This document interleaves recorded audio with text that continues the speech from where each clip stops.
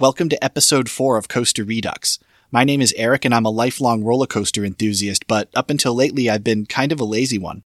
Through high school and college in the late 90s and early 2000s, I was a full-on coaster nerd. Then I entered the working world and I went on a lengthy hiatus, only attending parks every few years.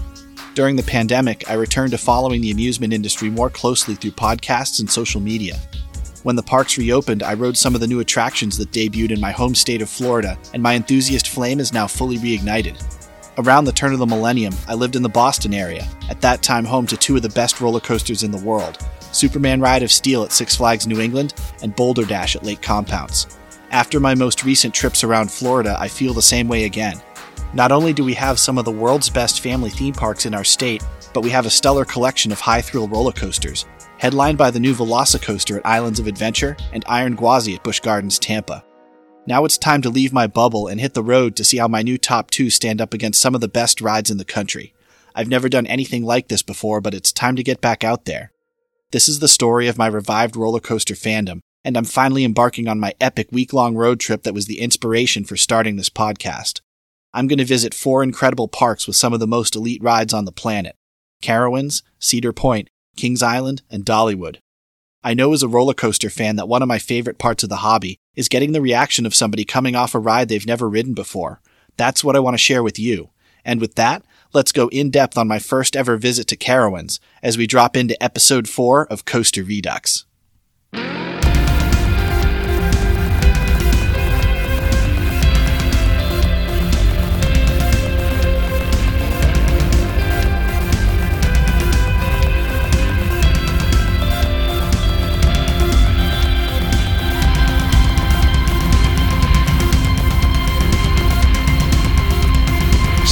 Lap bars hands up high, brakes off, dispatch ready, go. Coaster Redux. I can't believe it, but it's finally here. I haven't had a real vacation in years because of the pandemic, and I'm so excited to finally visit some new parks. My bags are packed, my hotels are booked, my park pass is bought, and there's nothing left to do but hit the road. Day 1 would be a travel day, and I would clock up nearly 700 miles on the road between South Florida and Charlotte, North Carolina. The bummer about living in South Florida is just how long it takes to get out of the state, 5.5 hours to the Georgia line. When I was mapping out this trip, I was surprised by how once you finally get outside of Florida, it's pretty easy to connect the dots and drive between so many amusement parks. If this goes well, I'll be doing a whole lot more trips just like it. As I approached St. Augustine on I-95, I kept passing signs for Buc-ee's, a famous truck stop, and decided to pull in for lunch. It's a massive emporium filled with anything a traveler could need, and the people watching rivals the best days at your local Walmart. They have killer fresh-made barbecue sandwiches, so I grabbed a pulled pork and continued on my way. As I left the state of Florida, I thought to myself that Six Flags Over Georgia is just another few hours further north. I've heard great things about that park, but decided to postpone my first ever visit there because Air Force One, a wild-looking ground-up RMC, is under construction at nearby Fun Spot Atlanta. I figured those 2 parks would make for a perfect long weekend trip during the winter months when other parks are closed. As the hours and miles ticked by uneventfully, I was thinking about the day to come. I had the chance to go to Carowinds back in 2018 when I visited my brother in North Carolina. We decided to go to King's Dominion instead, choosing their Intamin Giga Intimidator 305 and their newly opened RMC Twisted Timbers over the B&Ms at Carowinds. With those 2 coasters now under my belt, I wanted to experience Fury 325, widely considered the top giga coaster in the world. Carowinds also debuted Copperhead Strike, a mock multi-launch coaster in 2019, and I had never ridden anything like that. The park's final 2 headliners are Intimidator, a B&M Hyper, and Afterburn, a B&M Invert. This was going to be a great way to set the tone for the trip, and I was so ready to check out a new park. I caught my first glimpse of Carowinds at about 7 p.m. as I approached my hotel. Those red parabolic airtime hills on Intimidator were right there, so was the tallest lift hill in the world on Fury 325. When I got out of my car in the hotel parking lot, I could hear the screams and the B&M roar from Afterburn. The park was open for a few more hours, and I was tempted to pop in for a few quick rides. I had my season pass, so it wouldn't have cost any more money, but I was tired and hungry from the long drive, and I had the entire next day to spend in the park. Pace yourself, Eric. You've got a long road ahead.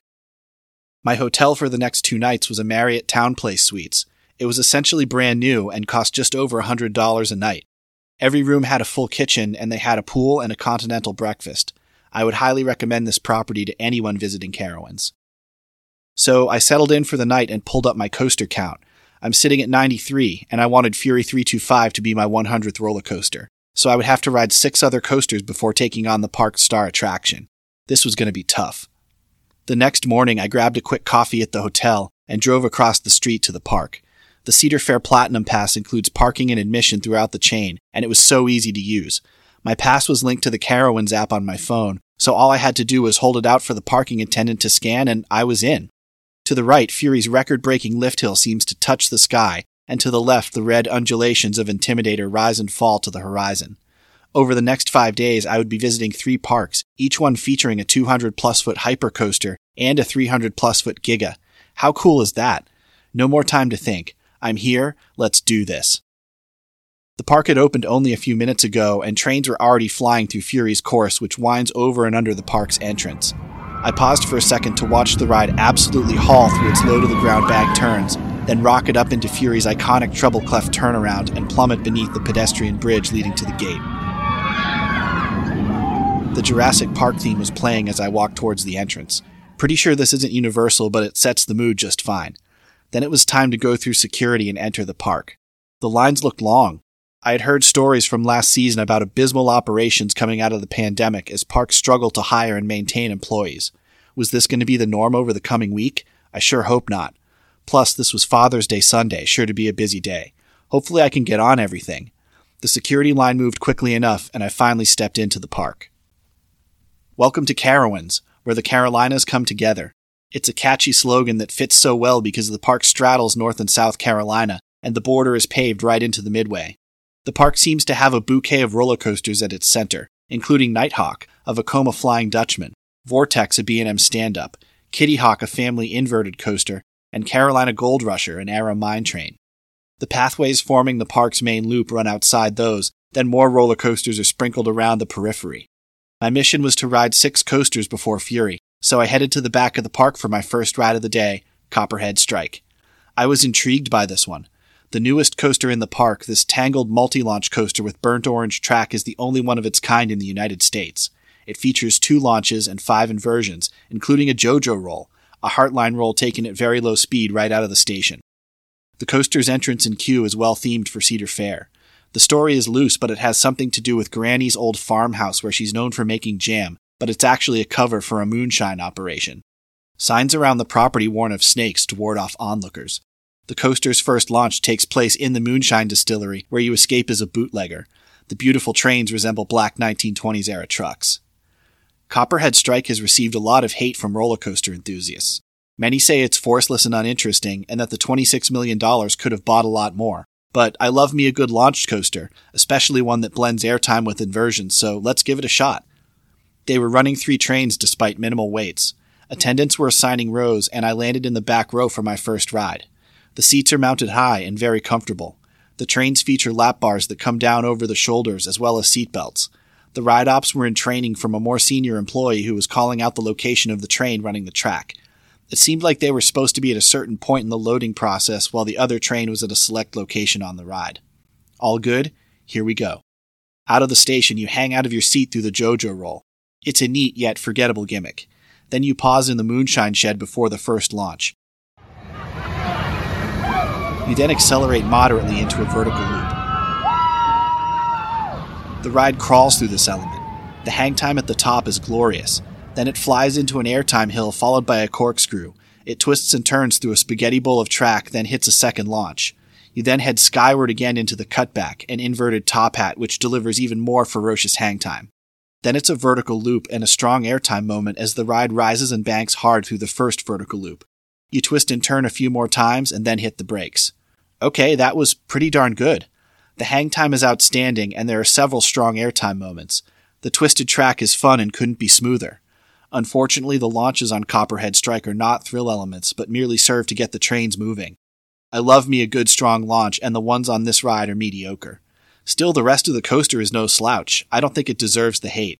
I'll give it to the coaster boys that the price tag was high for what it is. Hey, Fury 325 was only $4 million more, and it's way bigger. But I'll let the bean counters at Cedar Fair worry about that. This was a really fun roller coaster that perfectly bridges the gap between family and extreme.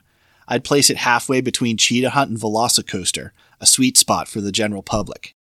I took Copperhead Strike for another quick spin, then headed next door to Afterburn. This B&M invert originally opened as Top Gun the Jet Coaster when the park was owned by Paramount. It still looks the part, except Cedar Fair removed anything that might put them into copyright trouble. The station is still adorned with military block letters reading Fightertown, USA. There's a model F-14 Tomcat by the entrance. The coaster has that infamous B&M roar, and it's tucked away in the back corner of the park atop a hill.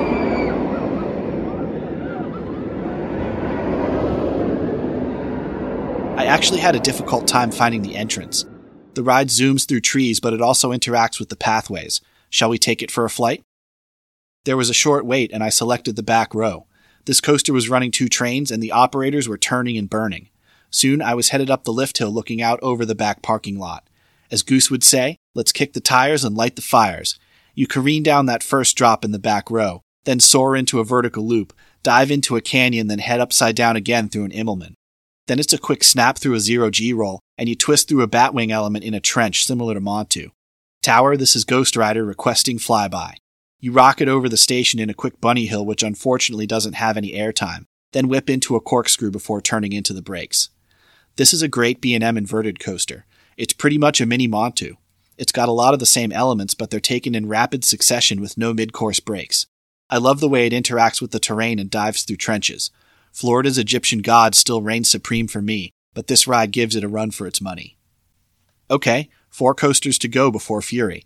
I'm in the back of the park, so let's just knock off some credits so I can finally go take the big plunge. Next up, Flying Cobras. This is another Vekoma Boomerang. It was a walk-on.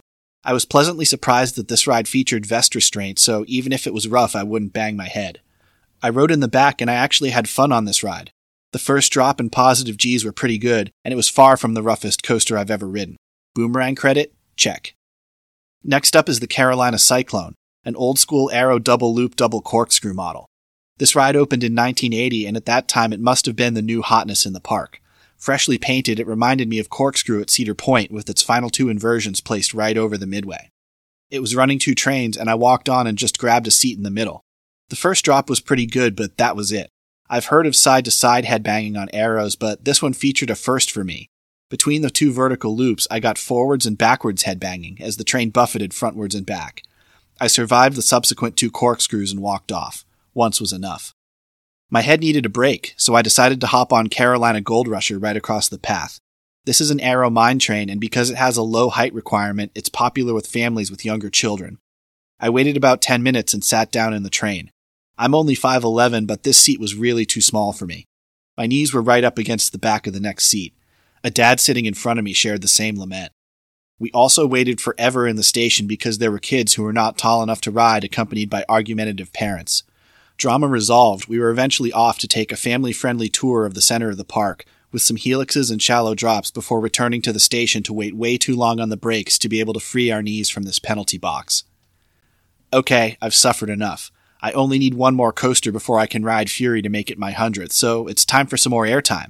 I made my way to the front of the park to ride Intimidator. Like I-305 at King's Dominion, this coaster is themed to NASCAR legend Dale Earnhardt.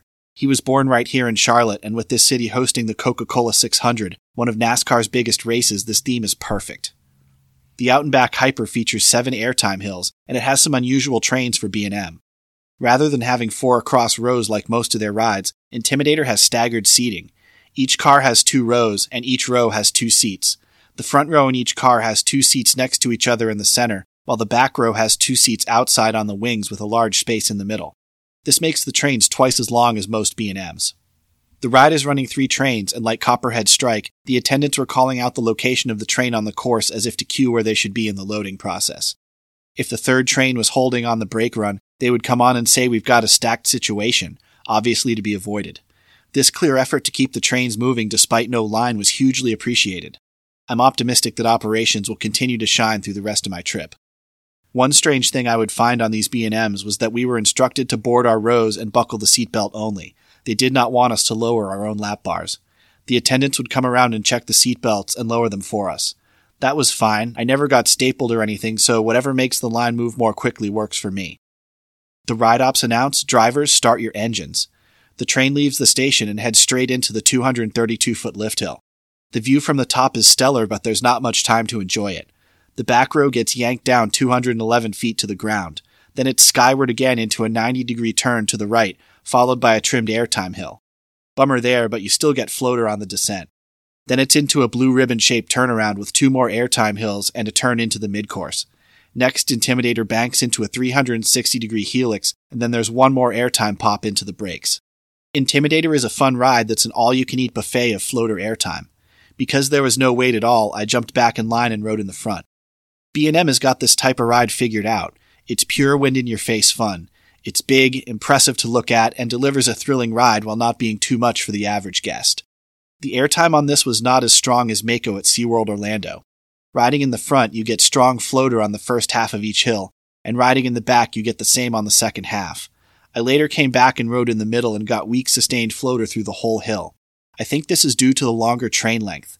I don't think the staggered seating helps or hurts the experience of the ride, but I think a shorter train like most B&Ms would allow every row to get more consistent airtime. I've got plenty more of these coasters coming up on the rest of my trip, so we'll continue to test this theory. With 6 rides at Carowinds under my belt, I can proudly say I've ridden 99 different roller coasters. It's time to tackle my main reason for coming here. Fury 325 would be my second Giga, and I was psyched for my 100th roller coaster. It's pretty much universally loved by coaster enthusiasts. It's known for a long, smooth ride with intense low-to-the-ground elements that emphasize pure speed. The color scheme really pops.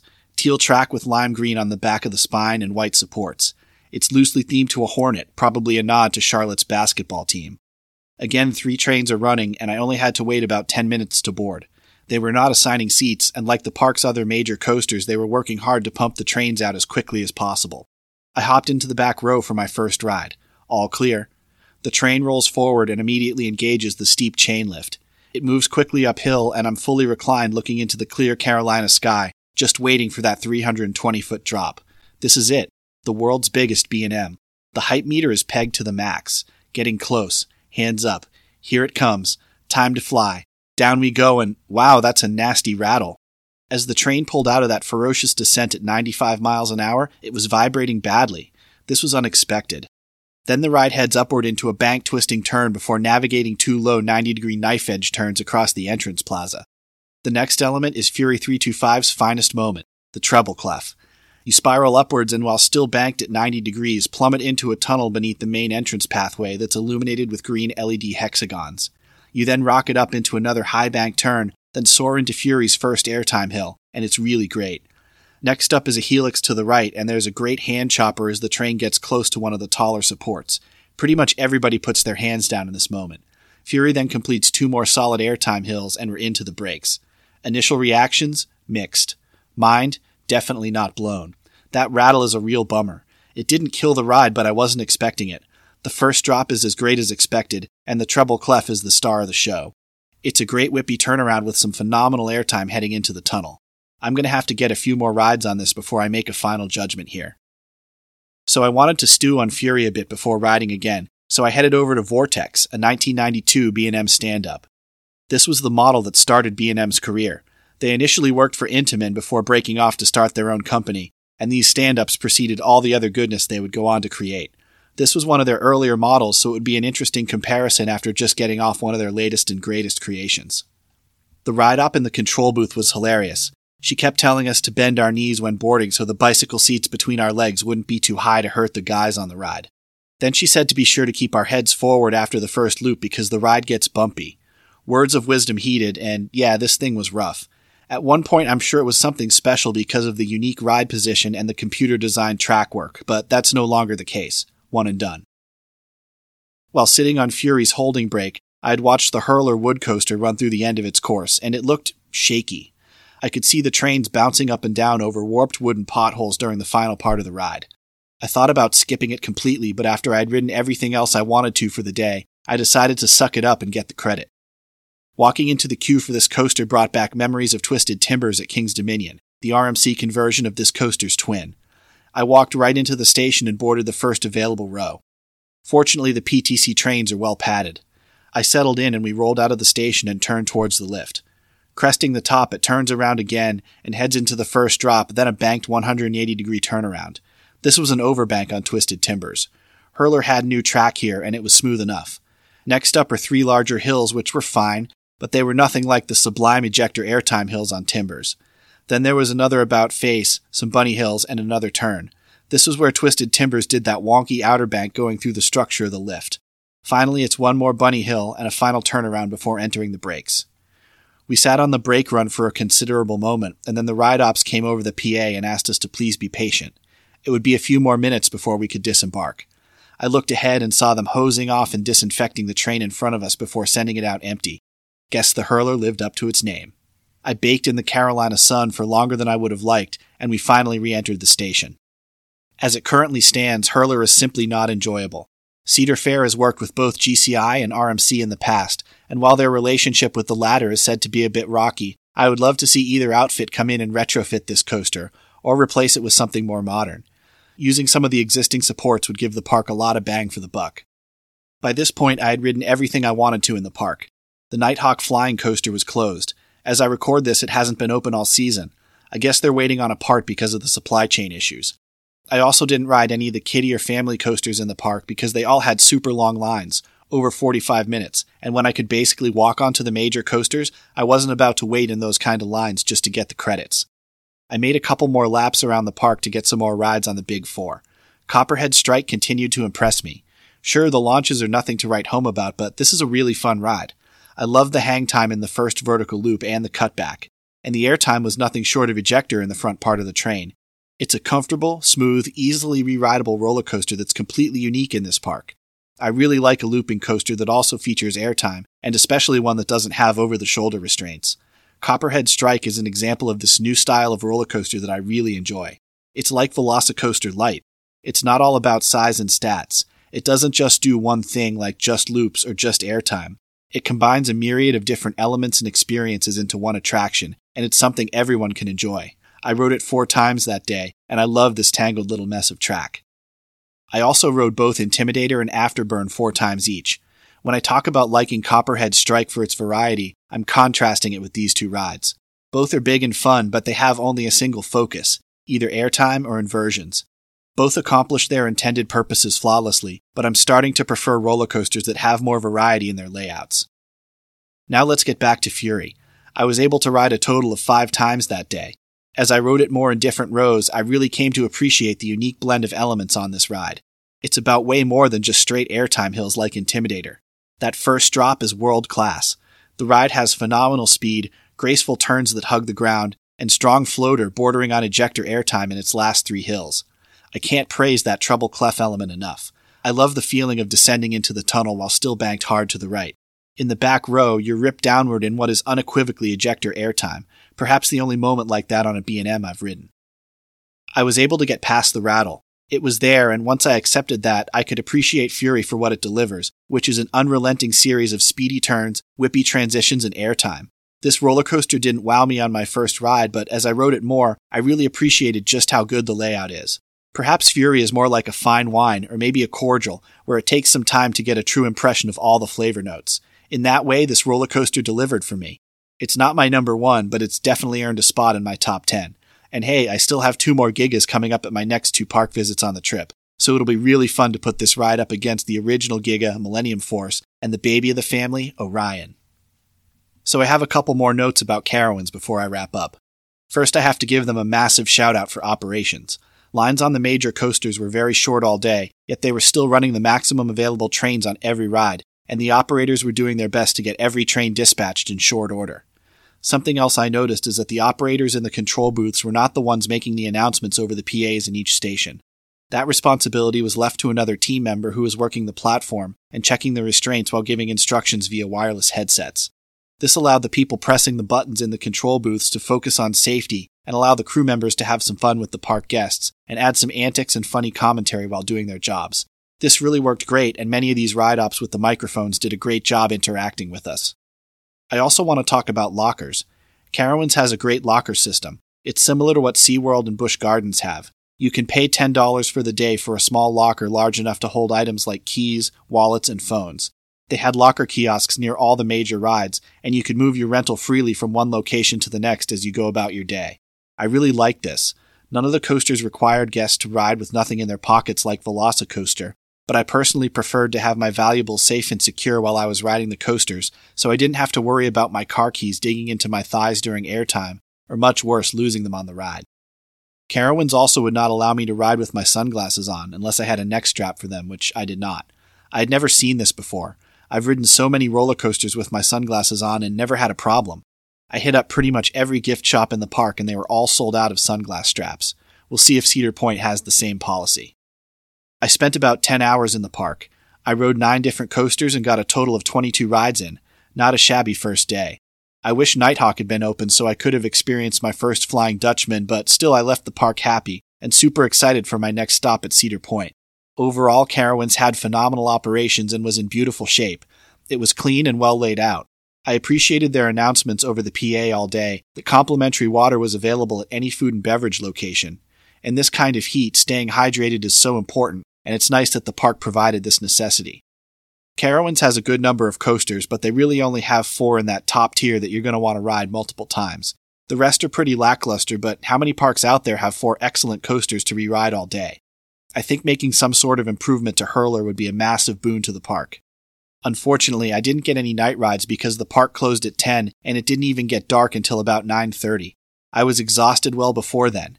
I retired to my hotel back across the street. My mind was racing as I recounted the day. It was so much fun and I was only getting warmed up. As I scrolled through my socials, I learned that others had noticed Fury's rattle as well. Apparently new wheels were hard to come by because of the supply chain. Hopefully this improves in time. I would love to come back and ride this coaster running as smoothly as expected. I had a blast at Carowinds and I still had 3 more outstanding parks to visit. The next day would be another travel day. I had 574 miles in front of me, which Google Maps put at just over 9 hours of windshield time. I would be returning to America's roller coaster for the first time since 1999. Even though I had been there before, this was the park I was most looking forward to on the trip. Join me for the next episode when I head back to the coaster enthusiast's holy grail, none other than Cedar Point, next time on Coaster Redux.